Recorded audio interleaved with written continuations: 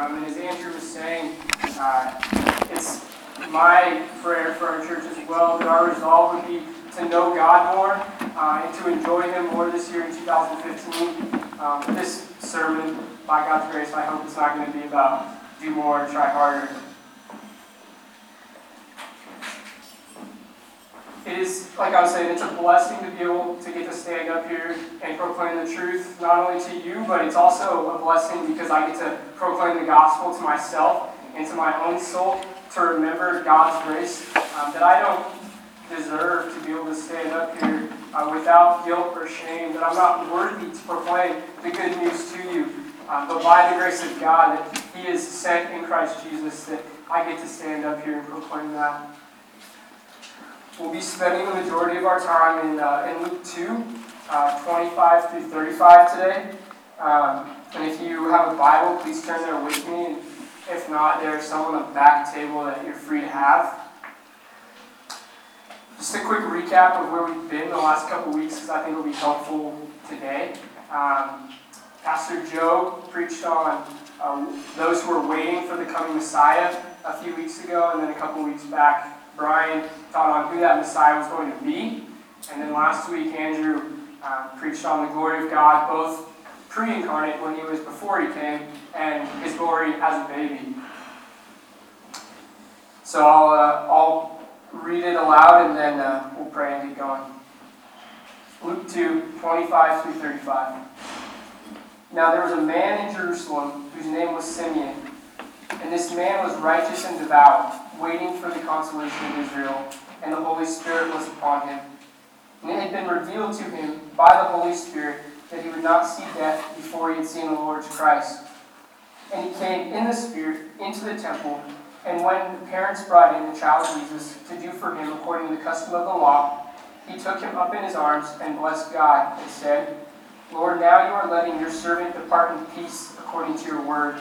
For my eyes have seen your salvation, that you have prepared in the presence of all peoples, a light for revelation to the Gentiles, and for glory to your people Israel. And his father and mother marveled at what was said about him. And Simeon blessed them and said to Mary his mother, Behold, this child is appointed for the fall and rising of many in Israel, and for a sign that is opposed. And a sword will pierce through your own soul also, so the thoughts from many hearts may be revealed. I'll pray. Father God, thank you so much for sending your Son Jesus in flesh to bring us to yourself, that you may save both Gentile and Jew, that we may know your salvation in Christ, that we may behold His glory in the face of Christ, and that ultimately, God, that you would transform us by your grace, in your word, and by the Holy Spirit. So we thank you so much. I ask that you be with us, Holy Spirit, that whatever is of me, it is for God, but whatever is of you, God, that we would cherish and treasure that word. So I thank you so much. I pray this in your name, Jesus, for your glory and our joy in you this morning. Amen. So there's really 3 points from this text that I want to communicate with you today. What I've seen is studying this word, and that's 1, what is the consolation of Israel and salvation of all nations? 2, how that consolation and salvation lead to beholding Christ. And 3, how in the beholding of Christ this leads to experiencing God's grace in Jesus and our joy in Him. So let's start breaking it down. Verse 25. Now there was a man in Jerusalem whose name was Simeon, and this man was righteous and devout, waiting for the consolation of Israel, and the Holy Spirit was upon him. Now, throughout Israel, it was known that God was going to send at a promised time a Messiah to come save them, to come rescue them from their enemies, and that His glory may be revealed in them. So we've seen this start to unfold previously in Luke with the coming of John the Baptist, the messenger from the wilderness that was coming to prepare a way for Christ. And we've seen this in Zechariah's prophecy that God is raising up a horn of salvation. We've seen this in the virgin birth, that God was preparing Mary's womb literally to birth Jesus. And Simeon is along the same vein. He was waiting for this consolation from God, this salvation that was to come in the form of the Lord's Christ. And now, his waiting wasn't a passive waiting. He wasn't sitting on the couch waiting, like just twiddling his thumbs, hoping that God would one day come. It's an active waiting. That word waiting is used elsewhere in Mark as regarding Joseph of Arimathea, who was looking for the kingdom of God. So we can assume that because of the word waiting is not passive, that Simeon was actively pursuing, looking, eagerly expecting the consolation of Israel. And this consolation, to clarify, I often think of it as a prize for not coming in first place. For getting second place, you get a consolation prize, a participation prize. But that is not what is meant here. It's meant as a receiving of comfort. And so Simeon was looking for comfort, not only for himself, but also for his people, for all the many years of sin and strife that they've gone through. Now, Scripture doesn't tell us how long Simeon had been waiting, but it's safe to assume that because he was known in Jerusalem as one who was waiting, that it was probably for quite a long time. And so, why was he waiting for this consolation? Why did he desire consolation, comfort, and salvation? We know that for hundreds of thousands of years, that when David was king, that they were in before David was king, Israel experienced much war, much persecution, slavery, not to mention sin and idolatry. And so Simeon was longing for this day to come, that he would receive the Lord's Christ and experience much comfort from this affliction. He was looking forward to better days ahead, looking forward to the day when the sky lit up bright, not gray and gloomy like it is today. But Anchor Church, do we have that same longing? Do those truths hold true today in our hearts? Do we long for better days ahead when there will be no more sin, no more strife, no more bitterness in our hearts, no more anger, no more persecution? Do we long for that day just to sit and marvel in God? Verse 26, it had been revealed to him by the Holy Spirit that he would not see death before he had seen the Lord's Christ. So, not only did Simeon know Old Testament prophecy that God was preparing to bring a Messiah to save the world, to bring glory to Israel, but it had also been promised to him by the Holy Spirit that he would not see death until he had seen this Lord's Christ. So I imagine Simeon to be like a child on Christmas Day, just hoping that this gift that he so desperately longs for is underneath the tree. But day after day, Simeon still had not yet received it.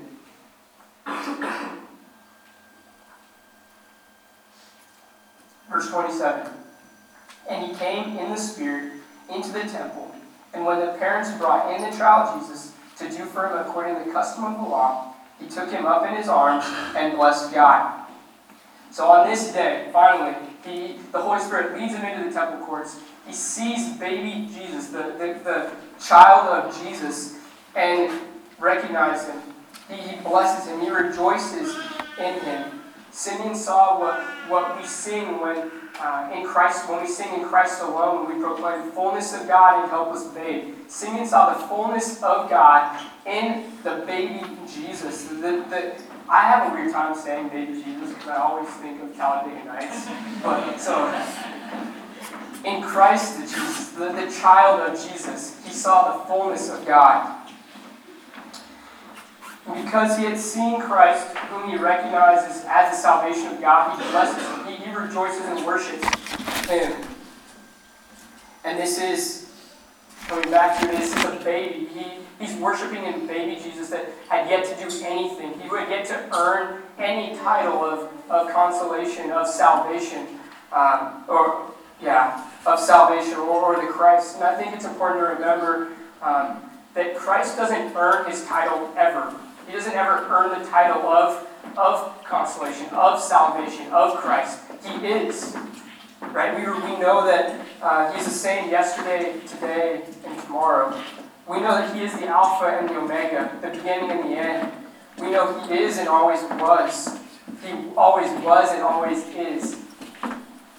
You can turn with John. You can turn with me to John 1:1. We're going to look at what John says about it. We're going to look at verse 1 and also verse 14 regarding Jesus always being God. Verse 1. In the beginning was the Word, and the Word was with God, and the Word was God. Read that again. In the beginning was the Word, and the Word was with God, and the Word was God.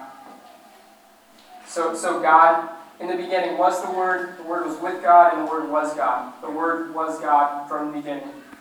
Verse 14. And the Word became flesh and dwelt among us, and we have seen His glory. Glory as of the only Son from the Father, full of grace and truth. So this Word that was in the beginning, that was with God and was God, came in the flesh. And this word, forward, is logos here. And we'll come back to that. But that God is the Word of God come flesh. And so I think what Simeon is seeing, he's seeing the fullness he's seeing the glory of the only Son from the Father, full of grace and truth, as a baby who doesn't earn his title, but he is. Verse, back in Luke, back to 28. So he took him up in his arms and blessed God. Lord, now you are letting your servant depart in peace according to your word. For my eyes have seen your salvation. So God has sent Christ to bring consolation to Israel, to bring salvation for all peoples. And Simeon blesses God. He gives a praise of glory to God. And so I think what he's saying, Simeon is trying to point out here, is this salvation is not of man. For my eyes have seen your salvation. And look in 31, that you have prepared. So this salvation is not of man's working. It's not of man's accomplishment. But it is the gift of God. It is by the will of God that he sent Christ to come to die for us. And so Simeon responds in worshiping and enjoying and glorifying God because of this consolation that he's brought in this salvation. He saved us even when we were once Gentiles, not of the nation of Israel. We're going to look at 31 and 32. That you have prepared in the presence of all peoples a light for revelation to the Gentiles and for glory to your people Israel. So even as most of us in here, as we're Gentiles by birth, we're not of the nation Israel, that we have no right to Israel's salvation, to Israel's consolation and comfort. But God in His grace and His mercy extends that to us by the work of Jesus. And Simeon, I'm not sure if he quite knew what he was proclaiming in that, but it's because of the covenant that God made with Abraham and God promised through Isaiah in the Old Testament. So Simeon sees the salvation of God in the face of Christ and worships Him. And for glory to your people Israel. And so Simeon also, he recognizes that this salvation is for all peoples, that Simeon has seen it with his own eyes, he's seen Christ. And that God is coming for the consolation of Israel because for many years, hundreds of years, Israel has turned their back on God. They have gone into much sin, much idolatry, war, persecution, just turning their back on God. But God had appointed for them to be His people, but He can't present them to Himself unless they're washed clean, unless they're spotless and blameless because of His holiness. And so Simeon knows that the coming of Christ's salvation is for the washing of the people of Israel as well, that God might present Israel to Himself in full splendor, spotless and righteous, free from sin. Now, all these truths, all these longings that Simeon had, they all still hold water today. We too long for comfort, for consolation, for salvation, from freedom from sin, freedom from work and strife, freedom from bitterness and anger that we harbor, freedom from pain and sorrow that we experience, because this is not how God created the world to be. And so we need complete restoration and perfection. We need God to come back to restore everything the way it's supposed to be. He has come once. He's come for sin, that we may have life, that we may be free from the law, free from the bondage and weight of the law, that we may receive grace in Christ, that we may be free and out of condemnation in Christ. But He is coming again. He is coming again for complete redemption and restoration, that everything may be united in Him and perfected in Him. There will be no sin, no war, no death. Our bodies will not grow old and weary. There will be no sickness, no pain, no strife. So turn with me to Hebrews 9, 26, the second half of 26 through 28.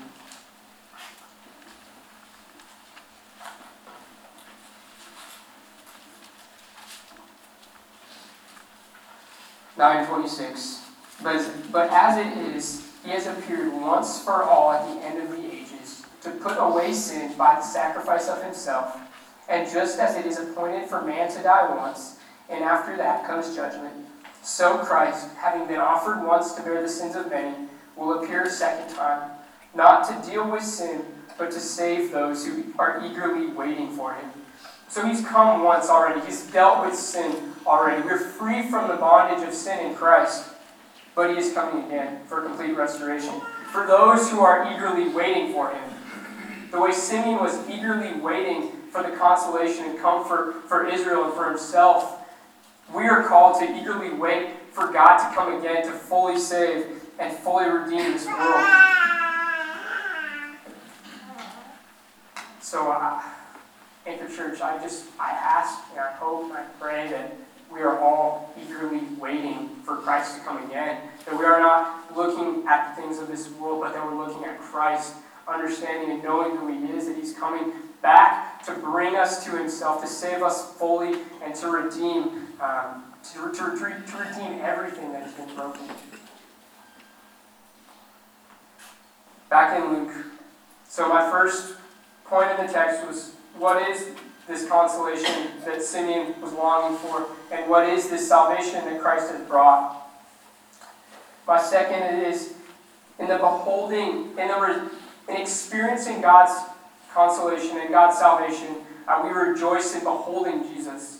So back in verse 28, He took him up in His arms and blessed God and said, Lord, now You are letting Your servant depart in peace according to Your word.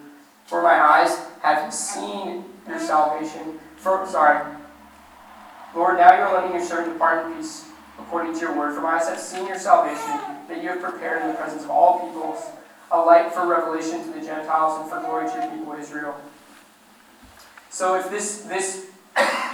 when Simeon received Jesus, it resulted in much rejoicing. But how did Simeon receive Jesus? How do we rejoice as Simeon did in beholding Christ? The first thing I think we need to know is that Simeon's eyes were fixed on heavenly things. That in verse 25, it says he was waiting for the consolation. He was righteous and devout. That not only was the Holy Spirit upon Simeon, but he also knew God's promises of old, so that when Christ came, he could receive them. His words and His blessing echo Old Testament prophecy in Isaiah when God has said that He will one day comfort His people, that He will reveal His glory to the eyes of all, that He will send a light for revelation to the Gentiles. So Simeon knew the Word of God, God's promises, and was looking to the fulfillment of His Word. Secondly, we see the joy in beholding Jesus when He receives these promises. Simeon took baby Jesus, the person of Christ, as a child. He took Him in His arms, took Him from Mary, took Him in His arms and blessed God. He was intimate with Him. He rejoices in Him. He sees the Word of God made flesh. He knows the many years of desperately longing and waiting for this coming consolation. And it's all come to pass, and his mind is set on Christ. It has become Simeon's delight and joy to think about Christ, to meditate on Christ in this moment. In the same way, when we behold God, when we behold salvation that has come to us in the person of Jesus, we rejoice greatly. And David says in Psalm 40, may those who love Your salvation say continually, great is the Lord. Are we not are we. I want us every second, every moment to be proclaiming, great is the Lord, regardless of what we're doing, regardless of what is going on, because we have salvation in Christ. That is our great joy, as it was Simeon's as well. How, in your church, how are we proclaiming this? How are we experiencing this joy in the salvation of Jesus? My final observation from the passage, and it comes verses 33 through 35. So we've looked at the consolation of Israel and salvation for all nations. We've looked at how that consolation and salvation leads to rejoicing in God. And now we're going to look at how beholding Jesus transforms our lives by grace. Verse 33. And his father and his mother marveled at what was said about him. And Simeon blessed them and said to Mary his mother, Behold, this child is appointed for the fall and rising of many in Israel, and for a sign that is opposed. And a sword will pierce through your own soul also, so that the thoughts from many hearts may be revealed. So we've already heard that Jesus was with God, that Jesus was God. He's from the beginning. So it's been appointed from the beginning that Jesus would be appointed for the fall and rising of many in Israel, and for a sign that is opposed. So this fall and rising, it's basically saying that those who are high will be brought low, and those who are low will be brought high. That the sign that is opposed is Jesus is opposed to the way that this world works, the way the world was set up. And so Jesus has come, as Brian mentioned a few weeks ago, to preach this upside-down kingdom. That it's not those who we expected to be exalted. It's not the rich. It's not the priests. It's the ones that they were being expected to be served. But it's actually the humble and the lowly that receive Christ. That Christ has come to preach the good news to. Look with me at Luke 6. Should be just a couple pages, and we're looking at the Beatitudes to see how Jesus proclaims this upside-down kingdom. Luke 6, verse 20. And he lifted up his eyes on his disciples and said, Blessed are you who are poor, for yours is the kingdom of God. Blessed are you who are hungry now, for you shall be satisfied. Blessed are you who weep now, for you shall laugh. Blessed are you when people hate you, and when they exclude you, and revile you, and spurn your name as evil on account of the Son of Man. Rejoice in that day. Leap for joy, for behold, your reward is great in heaven, for so their fathers did to the prophets. But woe to you who are rich, for you have received your consolation. Woe to you who are full now, for you shall be hungry. Woe to you who laugh now, for you shall mourn and weep. Woe to you when all people speak well of you, for so their fathers did to the prophets. So this is the rising and the fall. This is the sign of opposition for many. And we can also see in other places in Luke 5, I believe, I didn't know it, but that Jesus compares himself to a physician, that he's come not for those who are healthy, but those who are needy. And so I pray that it's our position that we know that we need God. We need him to look upon us in humble estate. And so I think a way we can look at it is that Jesus came to denounce the system, the way that the world was set up, that those who wanted to be exalted don't receive the news that they were hoping for. But we know that being exalted isn't life and joy, it's bondage, and as Jesus has just told us. And I know oftentimes that is a great desire of mine, to be seen as having it all together, being up here, wanting the praise of man in my flesh, but knowing that that's not what Jesus would have for me, knowing that's who he opposes. Blessed are those who hunger and thirst for righteousness, for they shall see salvation. But I want Christ as my consolation. I want Christ as my satisfaction and my salvation. I hope for us, we as well, would be a people marked by a deep longing for Christ in that. Finally, turn to verse 35. And a sword will pierce through your own soul also, so the thoughts from many hearts may be revealed. Remember, Jesus, as John tells us, is the Word of God. So let's turn to, we're going to look at Hebrews 4, 12 through 13.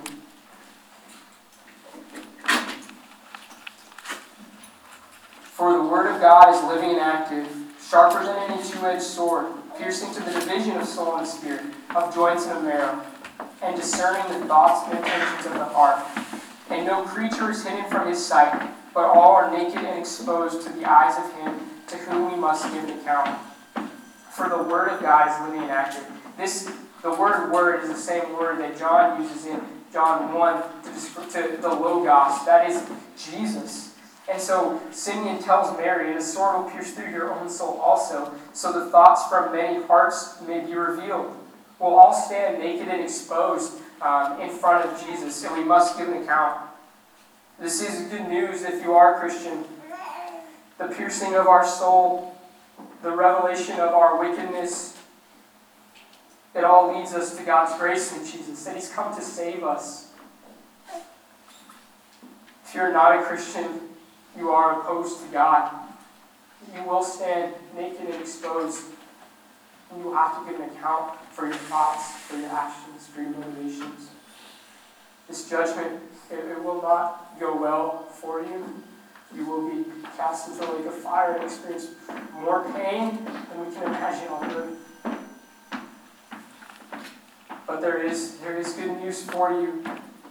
There is good news that Christ has come to bring you salvation. He's come to bring salvation to everyone who believes. I pray that we all may know that hope, that we all may know that joy, that we all may know that freedom.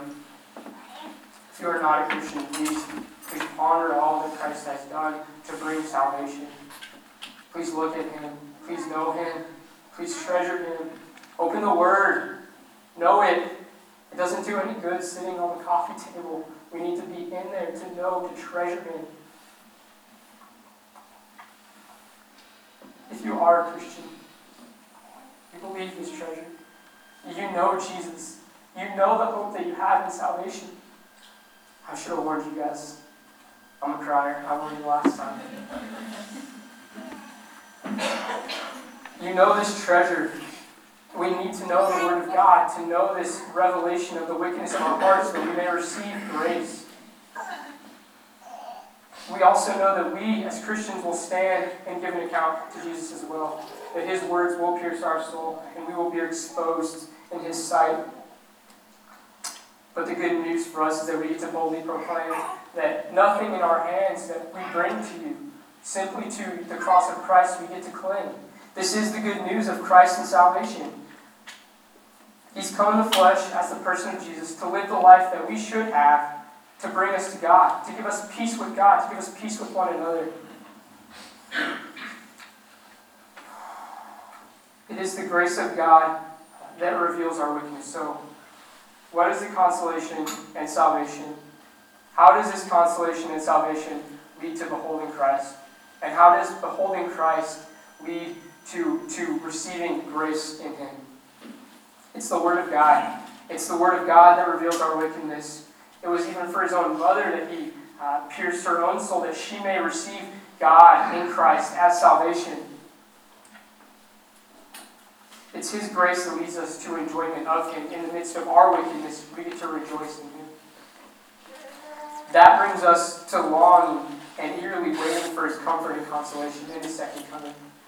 That brings us to beholding Christ in the Bible and meditation on Him and communion and prayer with Him and singing songs to Him with joy that is inexpressible and filled with glory. The Word of God, Psalm 19 is on my mind right now, but the Word of God is more precious than fine gold, more sweet than honey.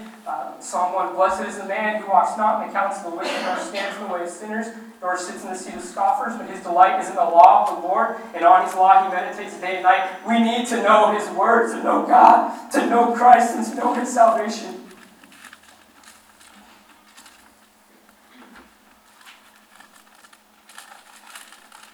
So again, 3 observations that I see from the text.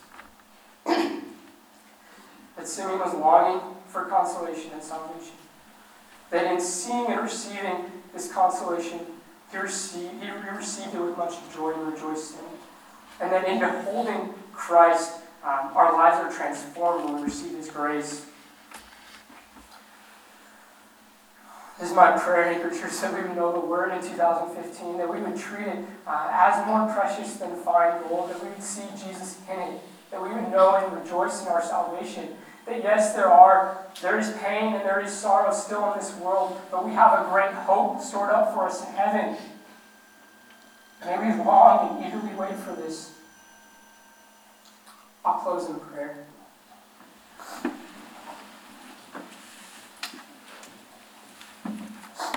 Father God, as Simeon knew you, as Simeon knew the promises of old, as Simeon was longing and eagerly waiting for you to come to bring him comfort and joy, may we have that longing. May we be waiting for you with much expectation and hope. And in the midst of that waiting, may we look to you, Jesus. May we rejoice in you with joy inexpressible. May we be known as a church who has joy inexpressible in you, Jesus. Thank you so much for the grace that you extend to us in Christ. May we all treasure it. May we know you more. May we rejoice in you more. May we enjoy you more in 2015, Jesus, in this new year. I thank you so much. We pray this all in Jesus' name.